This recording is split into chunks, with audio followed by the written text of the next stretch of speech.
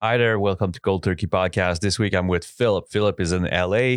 He's all around the like the environment of TV producing and like the superstardom and all that. But this is not really what we talked about. Actually, we talked about is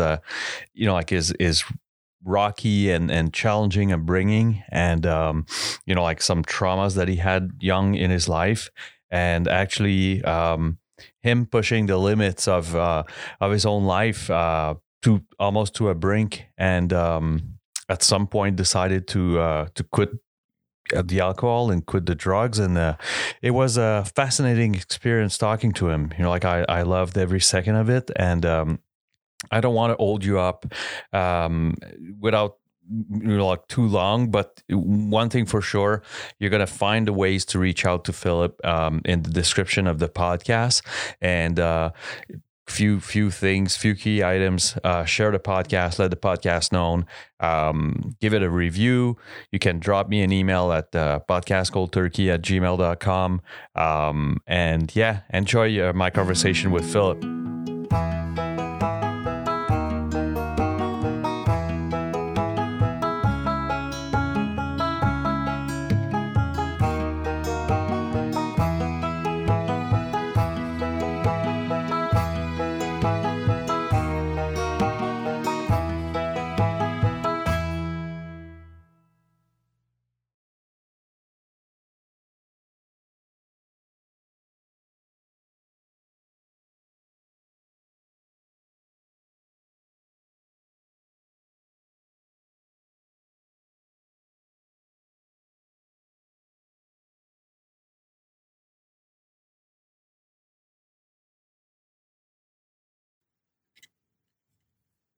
Hey Philip, how you doing?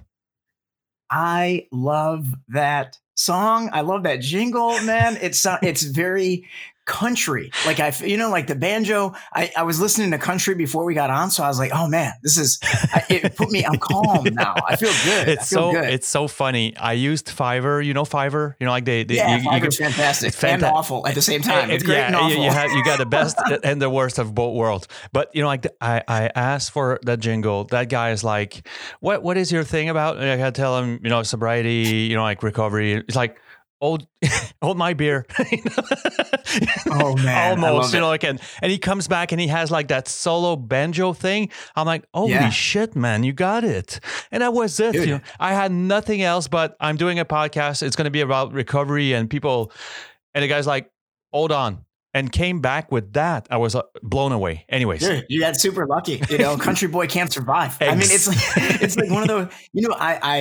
As we're mixed into a lot of different things, and like I use Fiverr all the time, and it's like I've had amazing experiences where I'm like, this is the greatest thing ever, and then I've had times where I'm like, can I get my $7 back? Exactly.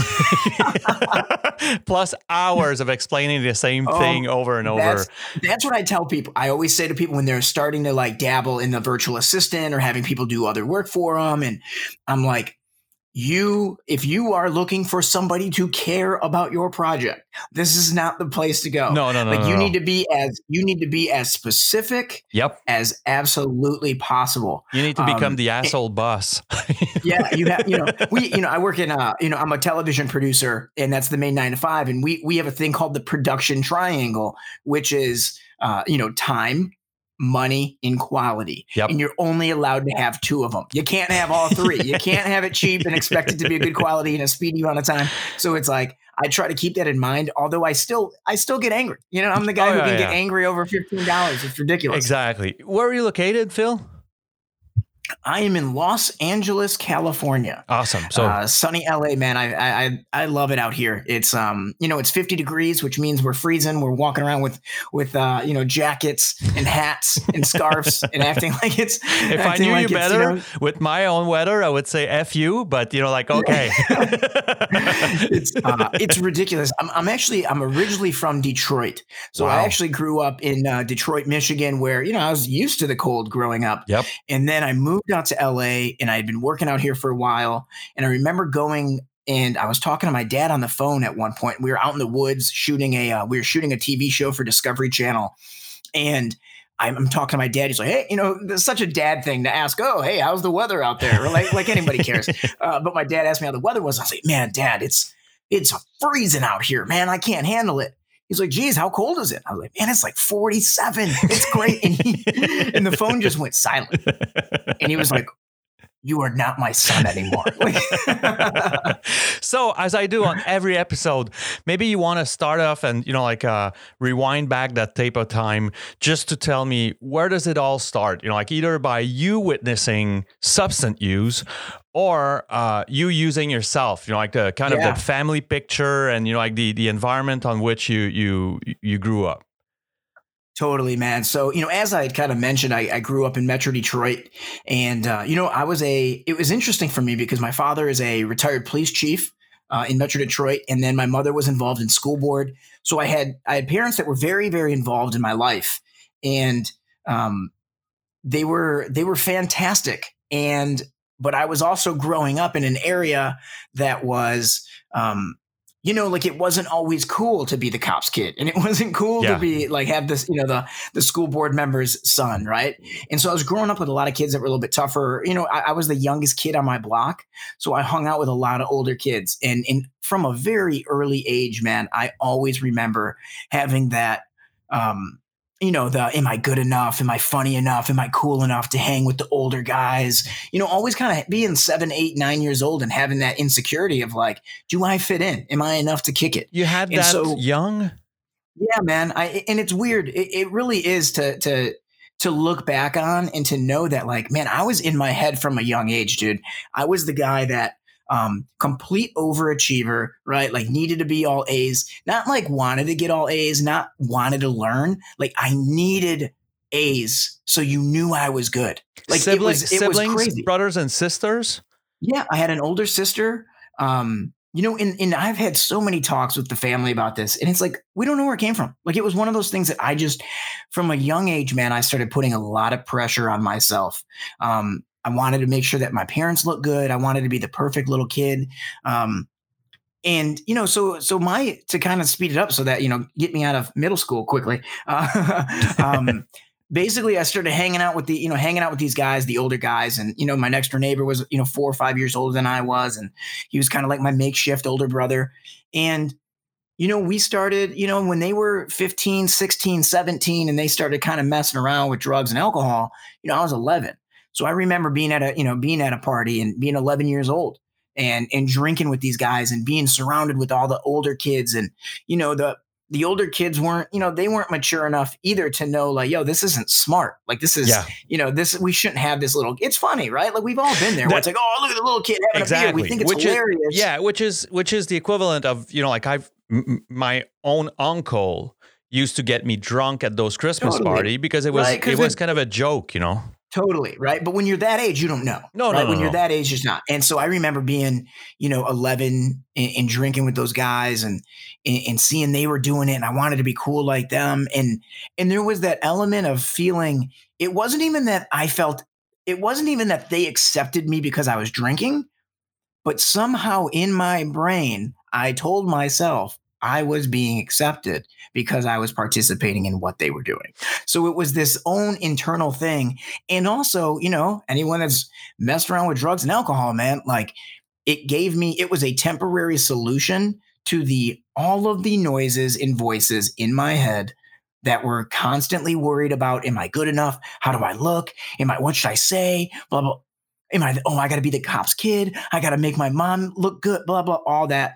It was like, I drank and I didn't give a shit. Yep. I didn't give a shit. I was in the moment, and it let me be present. As crazy as that is, it was the thing that gave me that shortcut to the getting there. So we're not talking about the mind-blowing, eye-opening experience of alcohol that some describes, or that heat that they feel, which opens them up, even though it did open you up. It was an escape, dude. It was an escape. Exactly. So it relieved that pressure. Yeah, it was that, man. And so for me, it became, and then, the crazy thing is, like, so at that age, there was that little, I don't even think I connected the dots, but there was that moment of like, oh, cool. Like, I can do this, and this is cool. I can do this and zone out and check it and whatever. Yep. And so I kind of, it's not like I went crazy off the rail living under, Vidocs and things at that age, but like, I started drinking, the weekends would come. We had a campground that we would go to with those older guys, and we would drink Friday, Saturday night. Parents were kind of doing their own thing. They weren't or went out with other people's friends and were away from my family. And, it was like, you just got the crazy thing is how quickly you get good at like being able to mask it so your parents don't find out. I was still on the honor roll. I was still involved in school and sports. Like I wasn't the kid that started burning out and everyone started noticing. It was just that I got wild on the weekends. I wanted to just get absolutely wild. And for me, it was like that, a little bit of an escape.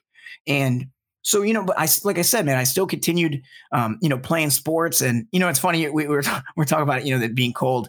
And I remember this one time, growing up in Detroit, and I remember it being a February, and, the snow is coming down, and it's me, my dad, and my sister were sitting at the dinner table. And, my mom was in the hospital because she had like a gallstone thing. And so it was just the three of us sitting there. I was getting ready to go play basketball because I was still involved in sports and whatnot. And we're joking and we're having a good time. And I remember all of a sudden I like looked at my dad, and it was like he had his whole face just shifted, and he stood up at the dinner table. He walked over, he turned the television off, and he sat, and it was just me, my sister, and my dad, and it was silent. And I'm like looking at him like, dude, you gonna say something? Like, what's going on? Like, you can sneeze, what's happening?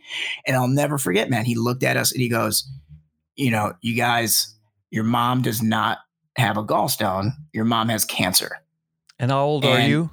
I was 14. Oh, fuck. And so I remember, dude, it's like just getting punched right in the stomach. You don't know what to do. You want to cry. You want to run away. You want to fight someone. Like, you get so angry. And like, so I remember being there and crying with my dad and crying with my sister. And then I, I put my jersey on and I went and played basketball. And that was like my way of dealing with it. Like, shut down, be a tough kid. Shit happens, whatever, move on, you know? And so, to make a long story short, man, we had a year-long battle for my mom with, she did chemo, she did all the stuff. She lost her hair, her skin, skin and eyes started turning colors. And, they did a parade in her honor, and we're doing all these things. And then, January 3rd comes about 11 months after we'd found out. And, I'm sitting at her bed, kneeling, holding her hand, watching her take her last breath, and she passed away a week before my 16th birthday. And so for me, it's like you take a kid that's already kind of having the normal adolescent, who am I, trying to figure out, am I good enough thing, start dabbling with alcohol. And now all of a sudden you add the loss of my mother on top of it. And I didn't have any of the coping skills. I didn't know how to communicate. I didn't know how to really tell people what was going on. I mean, also, like, people don't know. Like, what do you say to a 16-year-old kid that just lost his mom? No, like, exactly. And so for me, it became that thing of like, I reverted right back to that thing of like, shut it down, lock it in. We can drink about it later. And it wasn't even that. And here's the thing. I never made that connection as a 16-year-old kid. Like, oh, I'm going to go get drunk because my mom is sick or my mom is dead. It was never that thing. It was totally just like, well, this is life. Let's get wild. I always joke that I like desperately wanted to be Stifler from American Pie. Like I wanted to be reckless. I wanted to drink and drive. I wanted to fight people. I wanted to mess around with girls. I wanted to just be the wildest kid I could. And, and that was the answer for a little while, like I still had that workaholic tendency. So I was still performing in the classroom. So there weren't massive amounts of like red flags for the family or for school. And how did your dad and sister cope with that? Yeah. My sister kind of retreated to her friends. She kind of retreated to her friend base, which is funny because it was something that I had to, later on in recovery, I had to address resentments towards her, that I wanted her to behave a different way. I wanted her to be, like the little pity party Phil wanted her to be there for me. Yeah. And, when I had to appreciate that, she was dealing with her own thing. She just lost her mom. Yeah. And she had to deal with her, but, and I'll tell you what, just a real quick side note, that's the gift that this program gives. And that's the gift that recovery gives, is the ability to like forgive people over things that like I had a lot of resentment that I really had no business being resentful for. You know, like there's a lot of things that like I was hanging on to and angry at people and frustrated, and it was just my own anger being aimed at it was crazy. Yeah. Consuming you. So yeah, totally. Right. And so, you know, one of the things that was interesting was my mom before she died, and God bless her soul, man. And I know she said it in the best way, but it really messed me up for a long time. Is she just said, she goes, "Hey, you know, you got to be strong for your dad and your sister." And I think, you know, a dying mother's wish to say that, right? I get it. I get why she would say it. She's trying to empower me. She's trying, right? That sentence messed me up for a long time. For sure. That sentence made me feel like them first, dad first, my sister second, and then maybe one day Phil.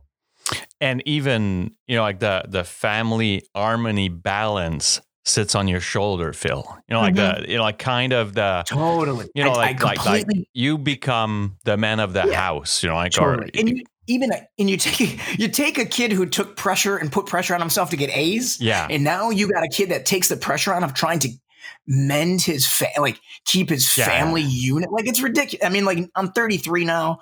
You know, I'm a much different guy. I can see myself from a different perspective. But like, yeah, I mean, dude, that took some time. You know, that definitely took some time to kind of break out of. And but you know, so like the short run of it was, you know, I get ready, I graduate school, I'm getting ready to go to college, and you know, the quick drunk-a-log, right? Crashed the car at 18, drinking and driving. Got arrested again at 19 for, you know, alcohol-related offense. Got arrested again at 20 for alcohol-related offense. At one point, I got put in the hospital. I had to get 7 staples in my head after a fight. I got into another fight that I got worked over pretty well in, you know, trying to be captain protector of helping other people out. You know, the fights, a lot of just really bad decision making. I mean, dude, the drinking and driving was off the chain. Like, that was the biggest thing that I used to do. And it wasn't just from like, I want to get from point A to point B. It was, I want to be reckless. Like, I want to drive my car at the high school on the baseball field and run you know, like I think it was one of those things that when I look back on it, like, I wanted to get caught because I wanted people to know how much pain I was in, but I didn't have the strength to be able to admit it. Like, I was filled with a lot of anger. You had no mean, Fid. You kind of had no mean to say it. You know, like you didn't know how. You know, like, totally. So your language at the time was just fucking around. You know, like, and messing around. Yeah. I'm like, it's like when they, you know, you got a little kid, like a 7-8-year-old kid that's really angry and throws a fit. It's because he doesn't have the communication skills to express what he's feeling. Exactly. And he's like, oh, I'm so, I feel something, but I don't know how to get it out. So I hit something or I bang something. And it was like, for me, it was like, I don't know how to be vulnerable. Was it a Dr. Jekyll and Mr. Hyde thing where, you know, like you had that half of you that had to keep like your family in check, but then the Nightcrawler was just a fucking loose cannon? Bro, the mask I wore, and, you know, like, I'm not, and I say but like, you know, we speak in I statements in recovery, but like, if you're listening to this and you're there, like, we're there, right? Like, we put that mask on. I'm not trying to, like, my story, here's the thing, my story is not special. There's a million of our stories that we hear, right? Like, we're all in it and we're in this thing together.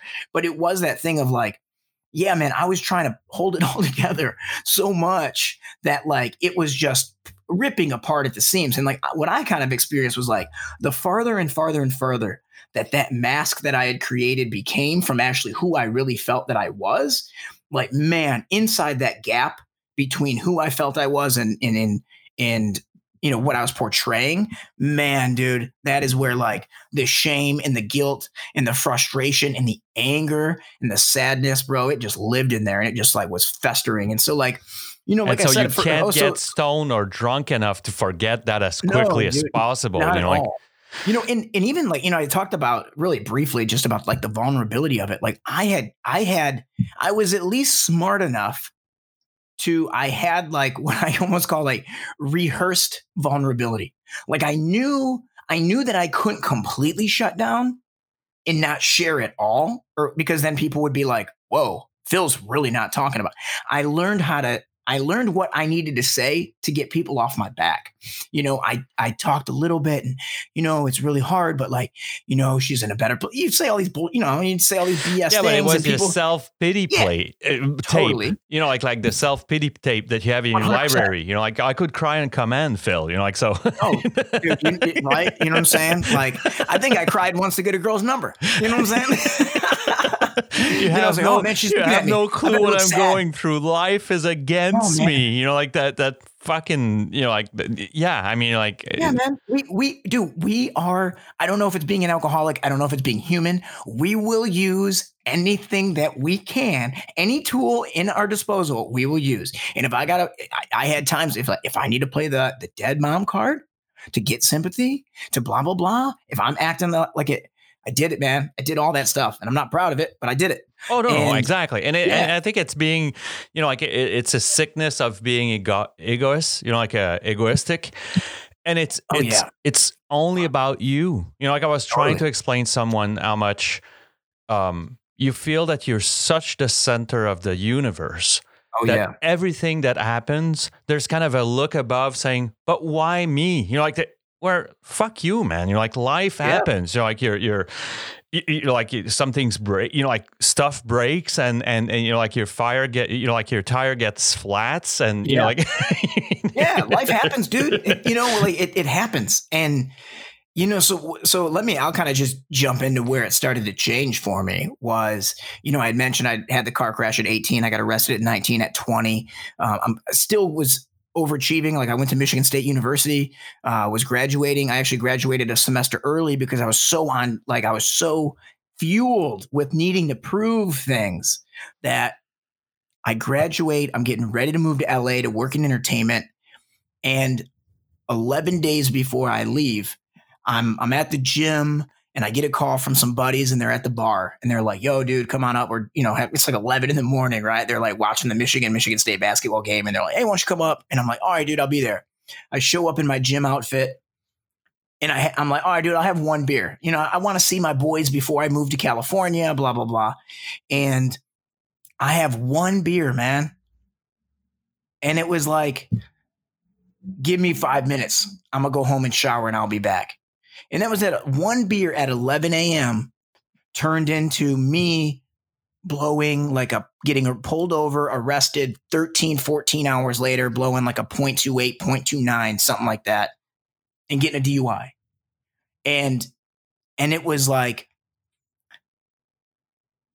there's those moments that I have to remember that like my intention and what will happen are a lot of times completely different things if I pick up. When my intention was to go there, have one drink with my buddies, watch the game, and just get some cool camaraderie time. What happened was I was in a jail cell, and I caught a case.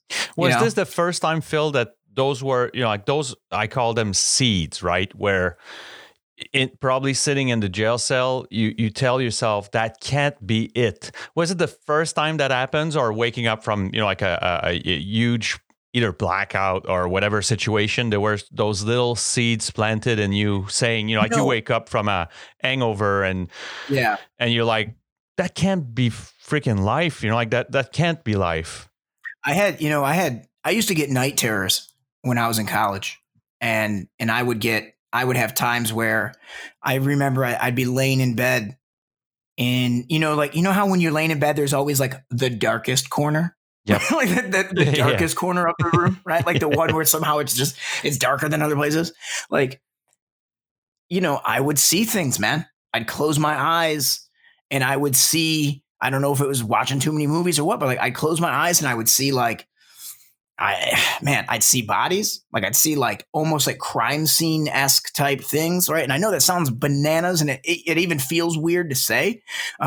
And for anyone that's listening and they've experienced night terrors, they're like, yep, been there. And if you don't, it sounds bananas. And it sounds like, dude, there's something super off. But it was just like, my body got to a place where I needed like the chemical. I just needed to feel not me. Yeah. I needed something that wasn't just me alone. it was it was me plus something else that helped me. It was like that medicine that I need something. Yeah. And so like I knew in college there were moments where I was like, yo, dude, this is not cool. Like this isn't good. Like, I had one point, I had gotten sober for about 11 weeks at one point in college because I came home back to Detroit one weekend. I tried starting a fight. My dad was away. I tried starting a fight with a neighbor. I didn't know it was a neighbor. I was drinking and driving. I almost hit him on the street and tried to start a fight with him. And I ended up getting disinvited to ever come home again from my father, Wow. And so I had a little thing where there was a little bit of red flags, but nothing too crazy.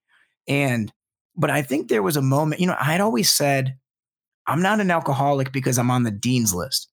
I'm not an alcoholic because I got all this going on. I wouldn't be able to get good grades. I wouldn't be able to have friends. I wouldn't be able to do this. Everyone's drinking like this. I had all these excuses on why I wasn't an alcoholic. And I always remember saying, when it starts negatively impacting my life is when it needs attention. I remember saying, oh, I'll get to Los Angeles and I won't party as much, which is, man, I would have been bad news if I got out here. But it was like, then I got that DUI and it prevented me from being able to leave Michigan, and I couldn't leave. I had to stay there and deal with the courts and the fees and the legal stuff. And so that was the moment where, it's so weird because there was that moment of like, there was a small moment of relief, dude. Like, I can go and get some help and I can blame it on something else. I don't have to admit to my friends that I have a problem. I don't have to admit to anyone that I'm not drinking because I have a problem. I can say, oh, I got to go to these meetings because the court's making me, and I'm not allowed to drink because the court's making me. And that felt more comfortable for me at 22 years old, who I didn't know how to really like stand up for myself and be like, yeah, dude, I'm pretty broken. Remember that dead mom thing? I'm still pretty messed up over it. Yeah. I didn't know how to, and I don't even know if I really knew that was why I had so much stuff, and so the beautiful thing about once I got to the program, man, was so much of my life, I had been so focused on the idea that I needed to prove myself. I needed to prove I was cool enough to kick it with you. I needed to prove that I was good enough on the sports field. I needed straight A's so you knew that I was smart. So it meant that I was worthy of something.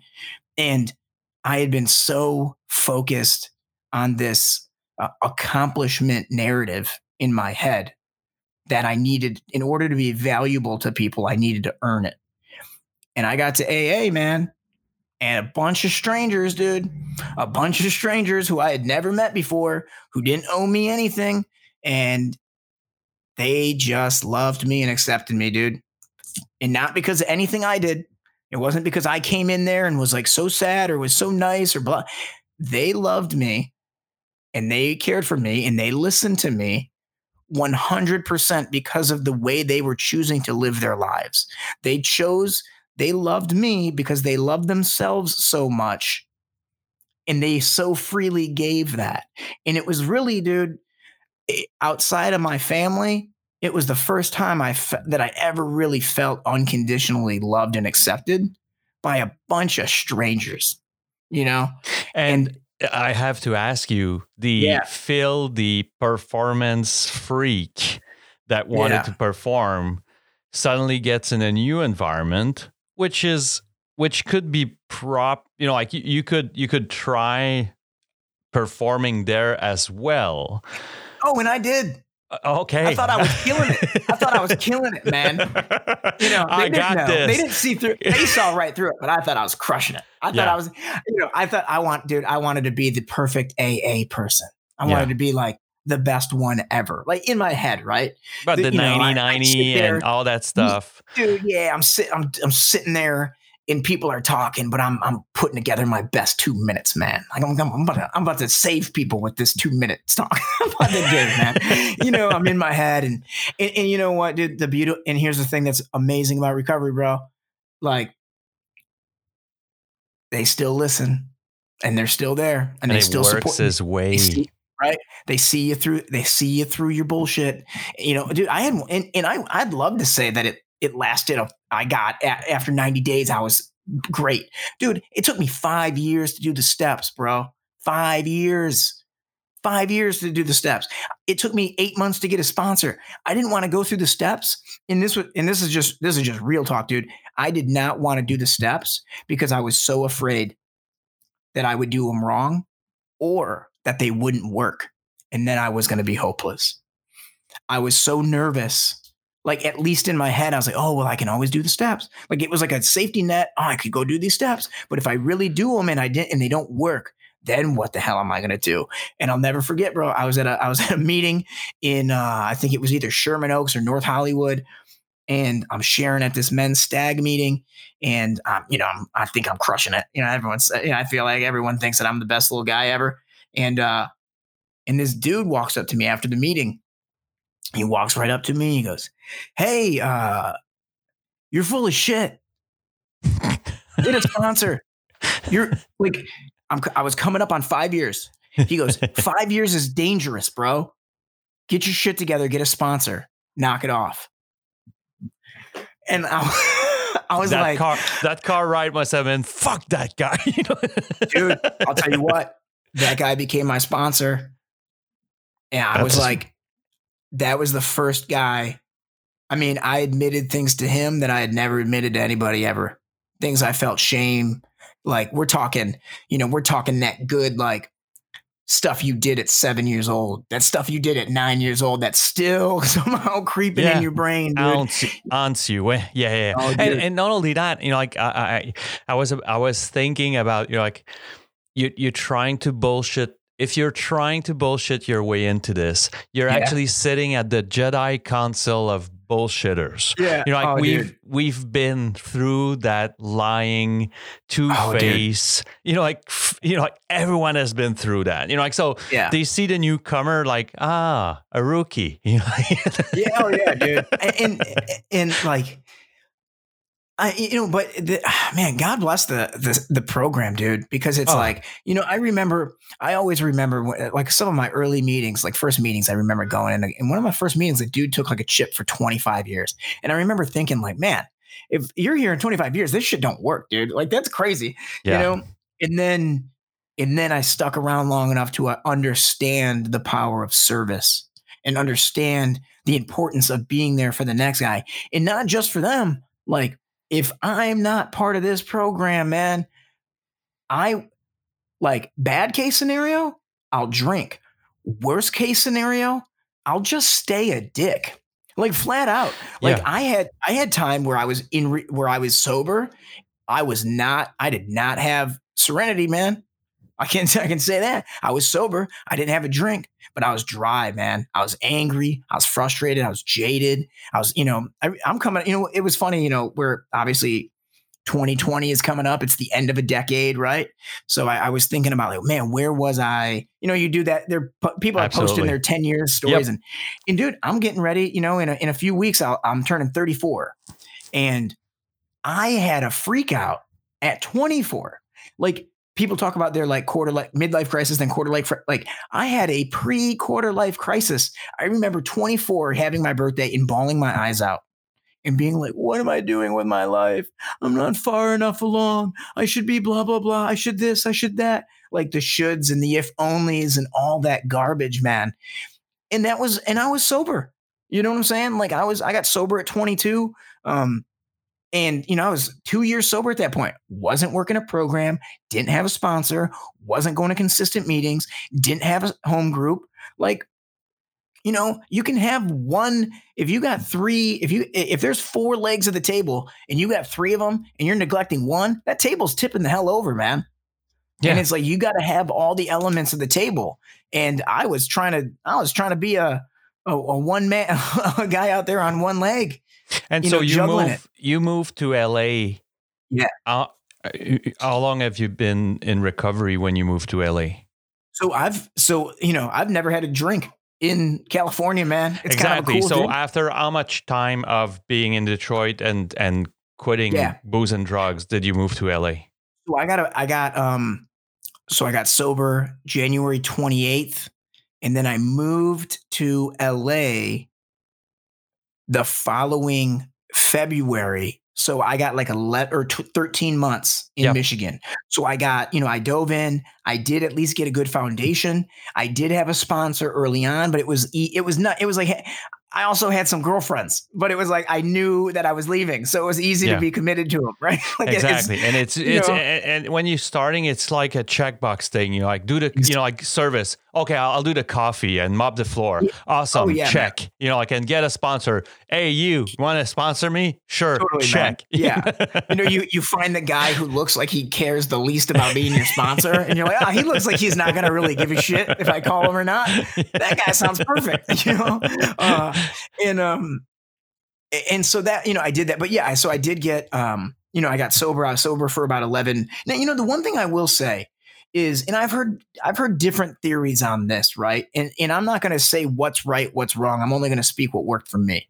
People talk about identity, and a lot of people talk about like the identity. Some people don't like the identity of being an alcoholic. They feel that it's negative and that it kind of, then you got to identify as this, then it messes with your identity.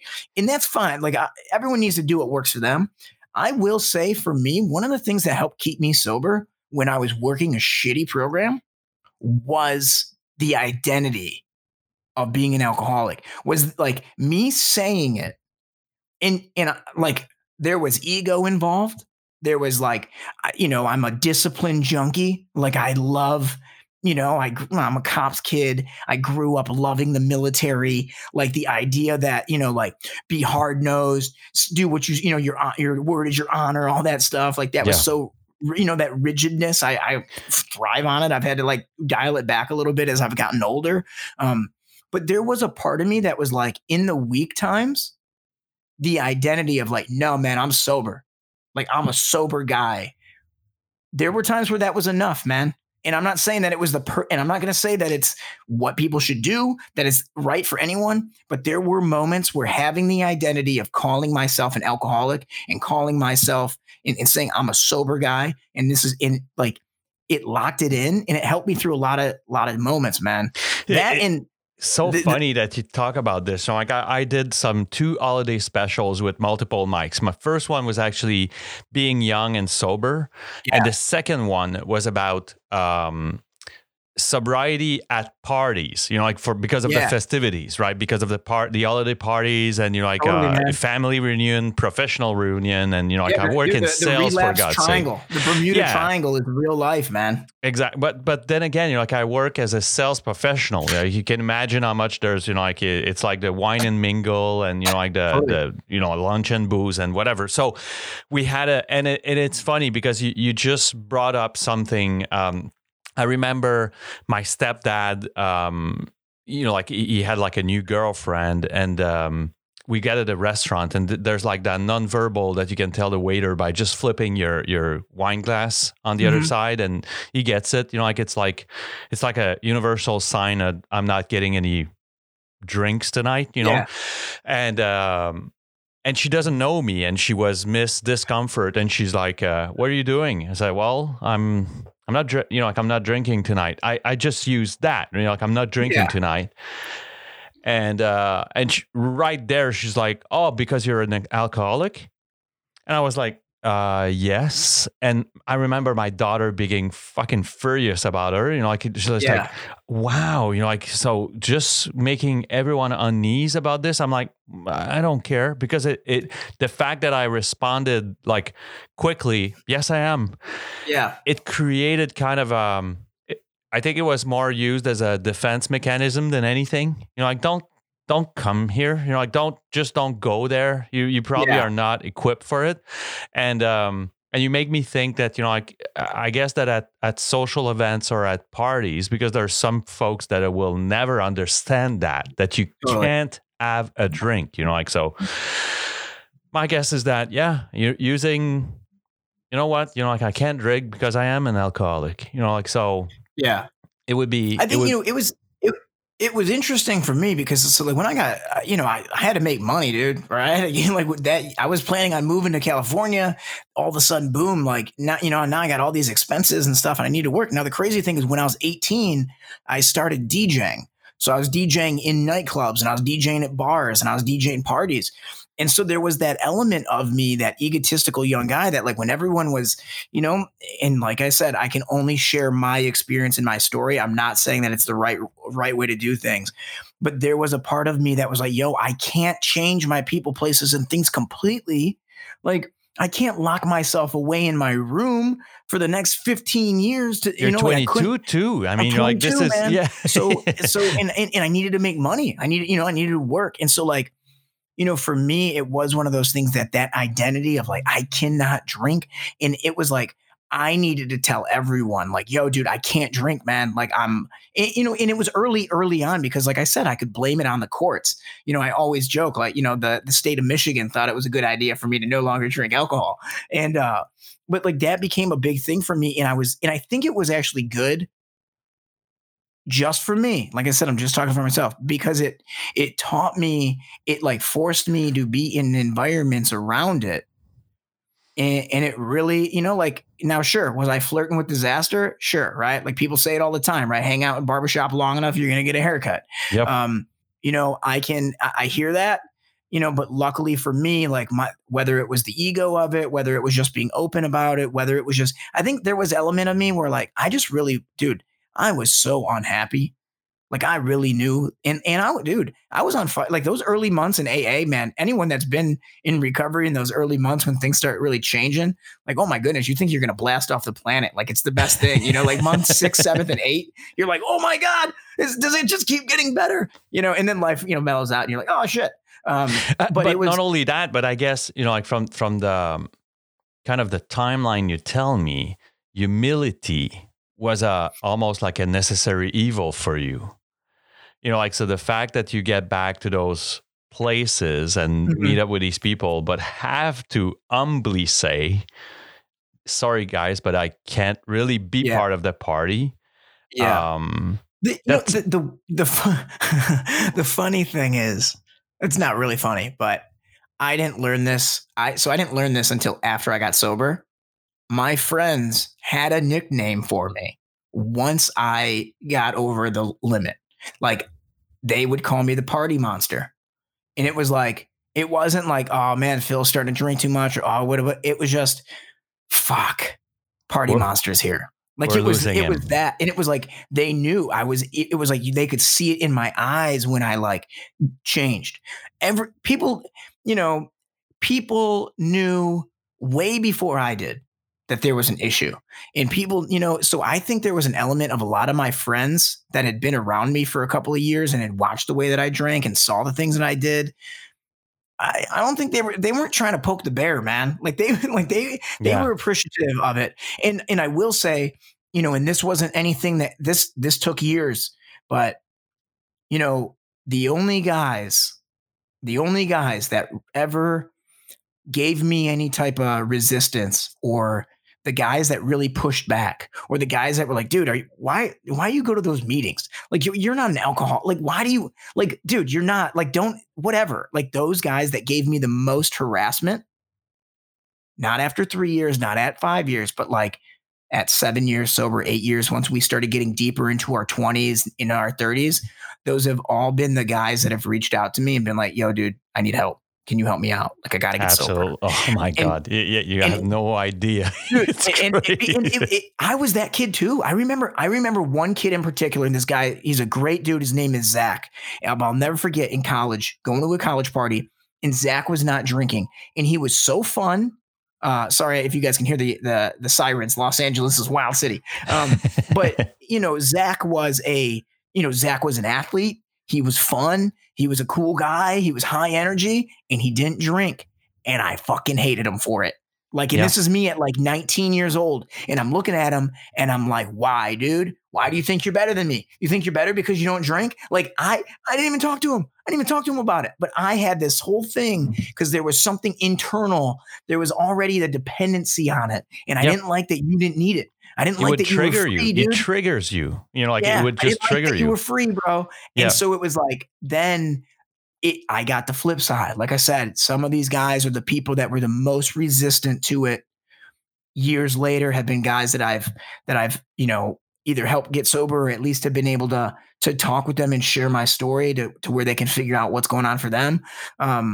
And so anyone that's out there, if you're catching, and first off, anyone that's still listening, like, thank you for hanging out with us this long. I know it's a good one, man. I really appreciate you guys. So thank you. And feel free, man, if you want to, reach out, like, share this episode, give a like to Alex, or hit me up on social media, man. It really helps to, just get more people about the message. But, for me, so anyone that you're hitting any type of resistance from people, man, like, one of the beautiful things, it's a sad thing, but it's a true thing that I've learned. Hurt people, man. Yep. Hurt people. And it's like the people that are rude, that are hurting, that are giving you shit, that are pushing back on you, like, they're going through some shit too, man. Or else they wouldn't be doing it. Happy people are too busy being happy and smiling and, like, shaking people's hands. Happy people, fulfilled people, they are stoked on life and they're enjoying it, and they just want to share that with people. When people are grimy and they're angry and they're frustrated, that's what they push out there. So Absolutely. It's like, I had to learn that so much, about, I don't have time and energy, Phil, to hate. Mm-hmm. Like, that's, I may be angry, but what I mean by that is that it's funny what you just said, because I'm going through like a rocky patch right now, and it's all about me kind of doing this self inventory. And like, no. I've only done like the best I could, and it's not, I haven't attacked anyone. I'm my focus right now is to do good, take care of my family, and all that. And then, you kind of get hurt, and you're like, what have I done? And then you kind of, you go through in your mind, and but you just summed it up in perfect way, hurt people. And, and I know that I have to, like, I always kind of joke about, like, I have to fill proof my life, man. Like, there's like that thinking, the crazy thoughts, the not doing enough, if I'm not, like, I gotta make sure that I'm doing the things that I know work. Going to meetings work. Working the steps, it works. Talking with my sponsor, it works. I've always clung really strongly to, like, I can't take a shower on Monday, be clean all week. Like, I got to keep doing this thing every day. It's a new thing. I gotta be working with people. I gotta be talking with people, because I know that my brain, left to its own devices on its own, when I'm not putting in the effort to get filled with the right stuff, my brain is a 7-year-old entitled little cops kid who just doesn't know why he's not getting it his way. And I can go there. I had this moment one time, and I go to this rehab facility for an AA meeting. There's a meeting at this rehab, and this dude walks up. He's about 28, 29. I was probably 26 at the time. So I'm already, like, whatever that is, 4 or 5 years sober. And this dude walks up, and he's like, yo, man, I'm wearing everything I own, bro. Like, he's homeless. He's 29 years old. He's homeless here in the streets in LA. And he's like, I want to get into this rehab because I got to stop drinking. He's like, I drank last night. I can't do this anymore. So you got a dude who's at, like, the end of his thing, And so I remember me and a couple of other older cats, we're talking with him after the meeting, and we're just trying to encourage him. A couple of guys were getting a little bit of loot together to try to get him a hotel room until the rehab opened up in the morning. And I give the dude a hug, and I'm like, hey, after like 15, 20 minutes of talking with him, give him a hug. I'm like, hey, man, just stick with it. People, blah, blah, blah. So I'm walking back to my car. As I'm walking to my car, I remember that I had a bag, like an emergency bag of clothes in case I, got to a party and I needed a new shirt or wanted whatever. Yep. So I was like, oh, dude, I can hook this dude up. We were about the same size. So I hooked this dude up with, like, a little bag with, like, shoes, some underwear, socks, like shirts, a couple of, basketball shorts, whatever. And I have in a bag, and I walk up to this cat, and I give him a hug, and I go, hey, man, stick with the program. There's people that want to love you. Like, I wish you the best. And I'm walking, and I turn away, and I'm walking back to my car after doing this. And I feel so connected with my higher power. I feel connected with the program. I feel so good. And that feeling lasted for about 32 seconds. And then my brain immediately said, you think, dude, what is wrong with you? Like, you think you're special? Why? Because you gave him some old clothes, dude? You gave him some old busted clothes, and now you're going to sit here and feel good about yourself? In your brand new car. Right? You didn't give him money. You could have done more. Like, what is... And I was at least in the program long enough to know, like, that's crazy. Like, there was at least a moment, but it did scare me because there was a part of me that I was like, is this my life? Is this fault-seeking brain? Is this what I have to deal with? And I remember I went home and I was talking with a friend and I was really messed up over this. And there was this nice moment where the person, thank God they were in therapy, right? I think they were just using their own therapist lines to me. And they go, Phil, they knew that I'm really close with my sister. My sister's name is Carol Ann.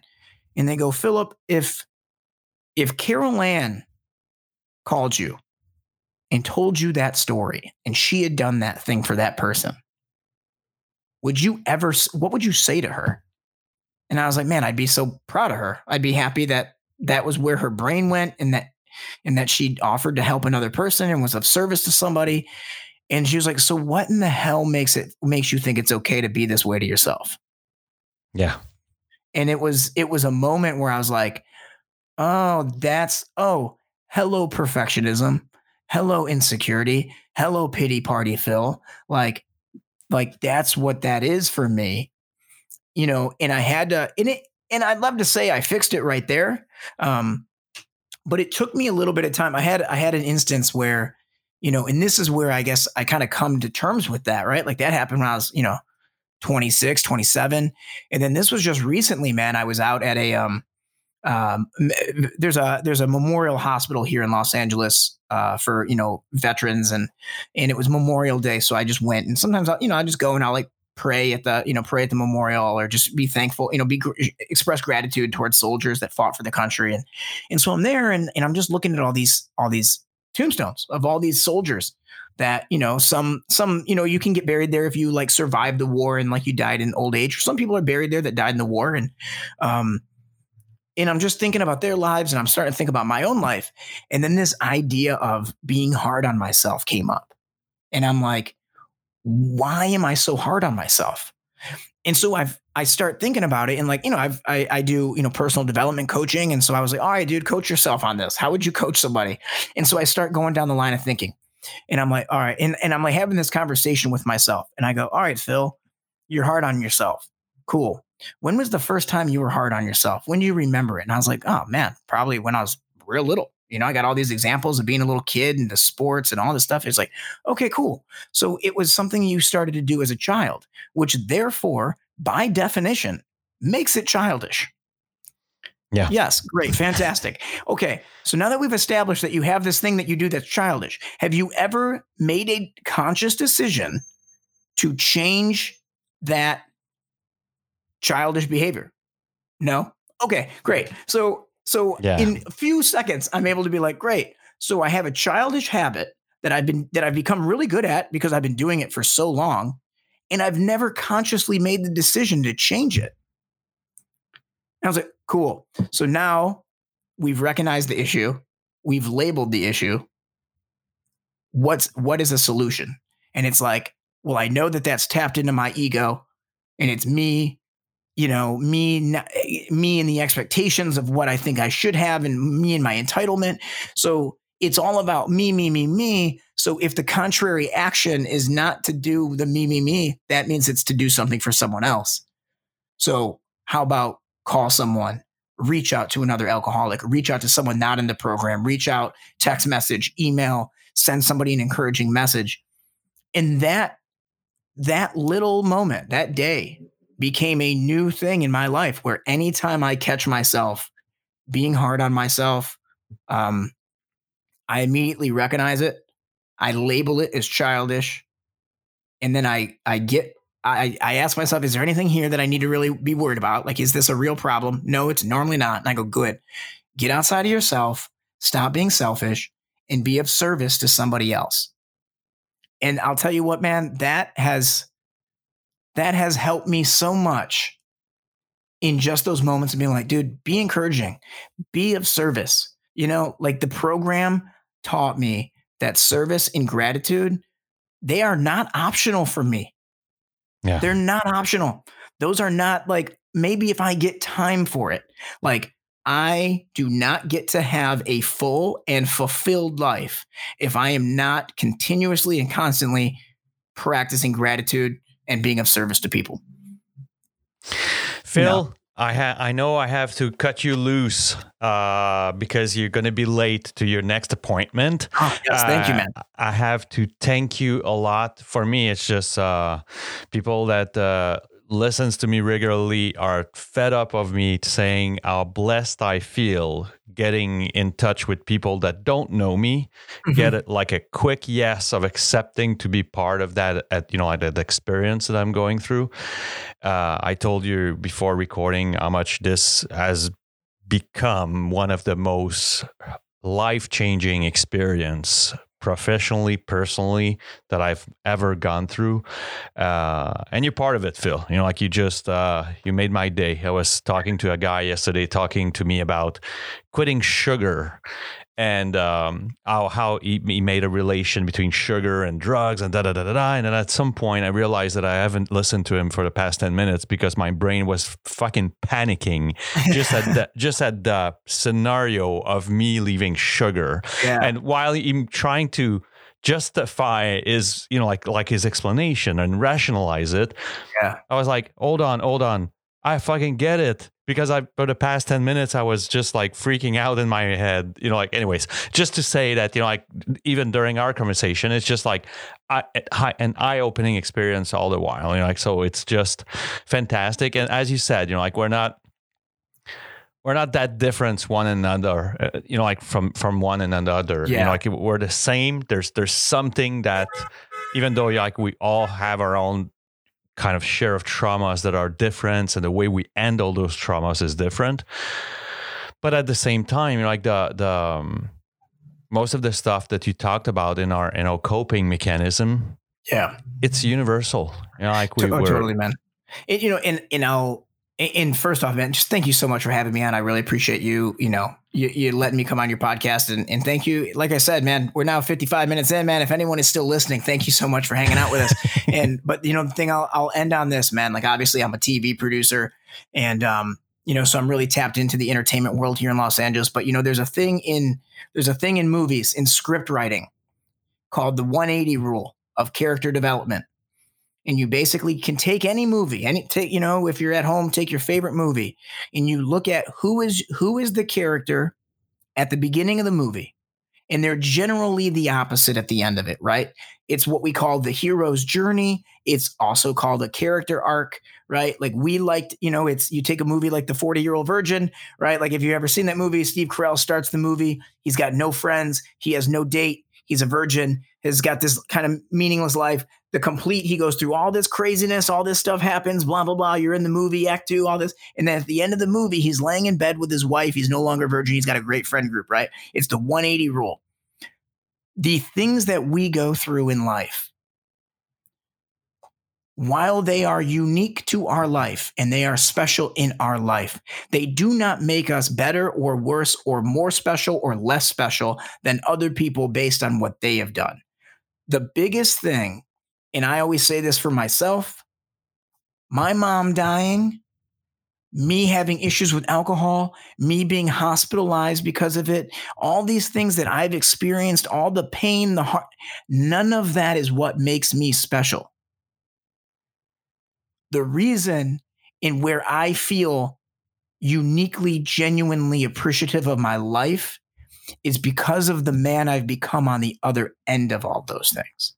And we have to remember and remind ourselves not to get so caught up in the hardship or the struggle that we forget about who are we becoming. And who is that person that is going to be in the last act? Who are we? How do we get to show up for others? How do we get to be there for other people? How do we get to be there and be powerful for others and for our friends and our family and strangers and those that are already hurting? The guy you don't like at the meeting, but he needs it. The little kid that thinks he's got his shit together, but you got to walk up to him and tell him he's going to fucking relapse if he doesn't get a sponsor. Like, That's the power that we have. And it's all about understanding that the hardship is not the special thing. The special thing is who we become on the other end of it. Phil, where can people find you if they're looking for you? If they, if they want to get in touch with you, where can they find you? So, best thing, I've got a website, philipandrew.co. I always joke I couldn't afford the M. The M was expensive for the .com. Also, I did write a book. We didn't talk about it, but we don't need to, man. If something, you guys can check it out. I wrote a book called All the Reasons I Hate My 28-Year-Old Boss. So you could go to hatemyboss.com, or no, I'm sorry, hatemybossbook.com. And on social media and all those things, you can find me Instagram, Twitter, TikTok at Philip Andrew LA. And I'm sure you'll have like a little note or something nearby. Exactly. But, Alex, I'll be adding all of those links to the description of the episode. So if you scroll down, you're gonna find them there. And again, Phil, it was a pleasure to meet with you. We've had one contact in common that introduced you to me, and I'm grateful that we met. I'm grateful as well, man. Thank you very much. Hey, stay warm out there. Stay warm. Thank you. Take care. Take care, my brother. Bye.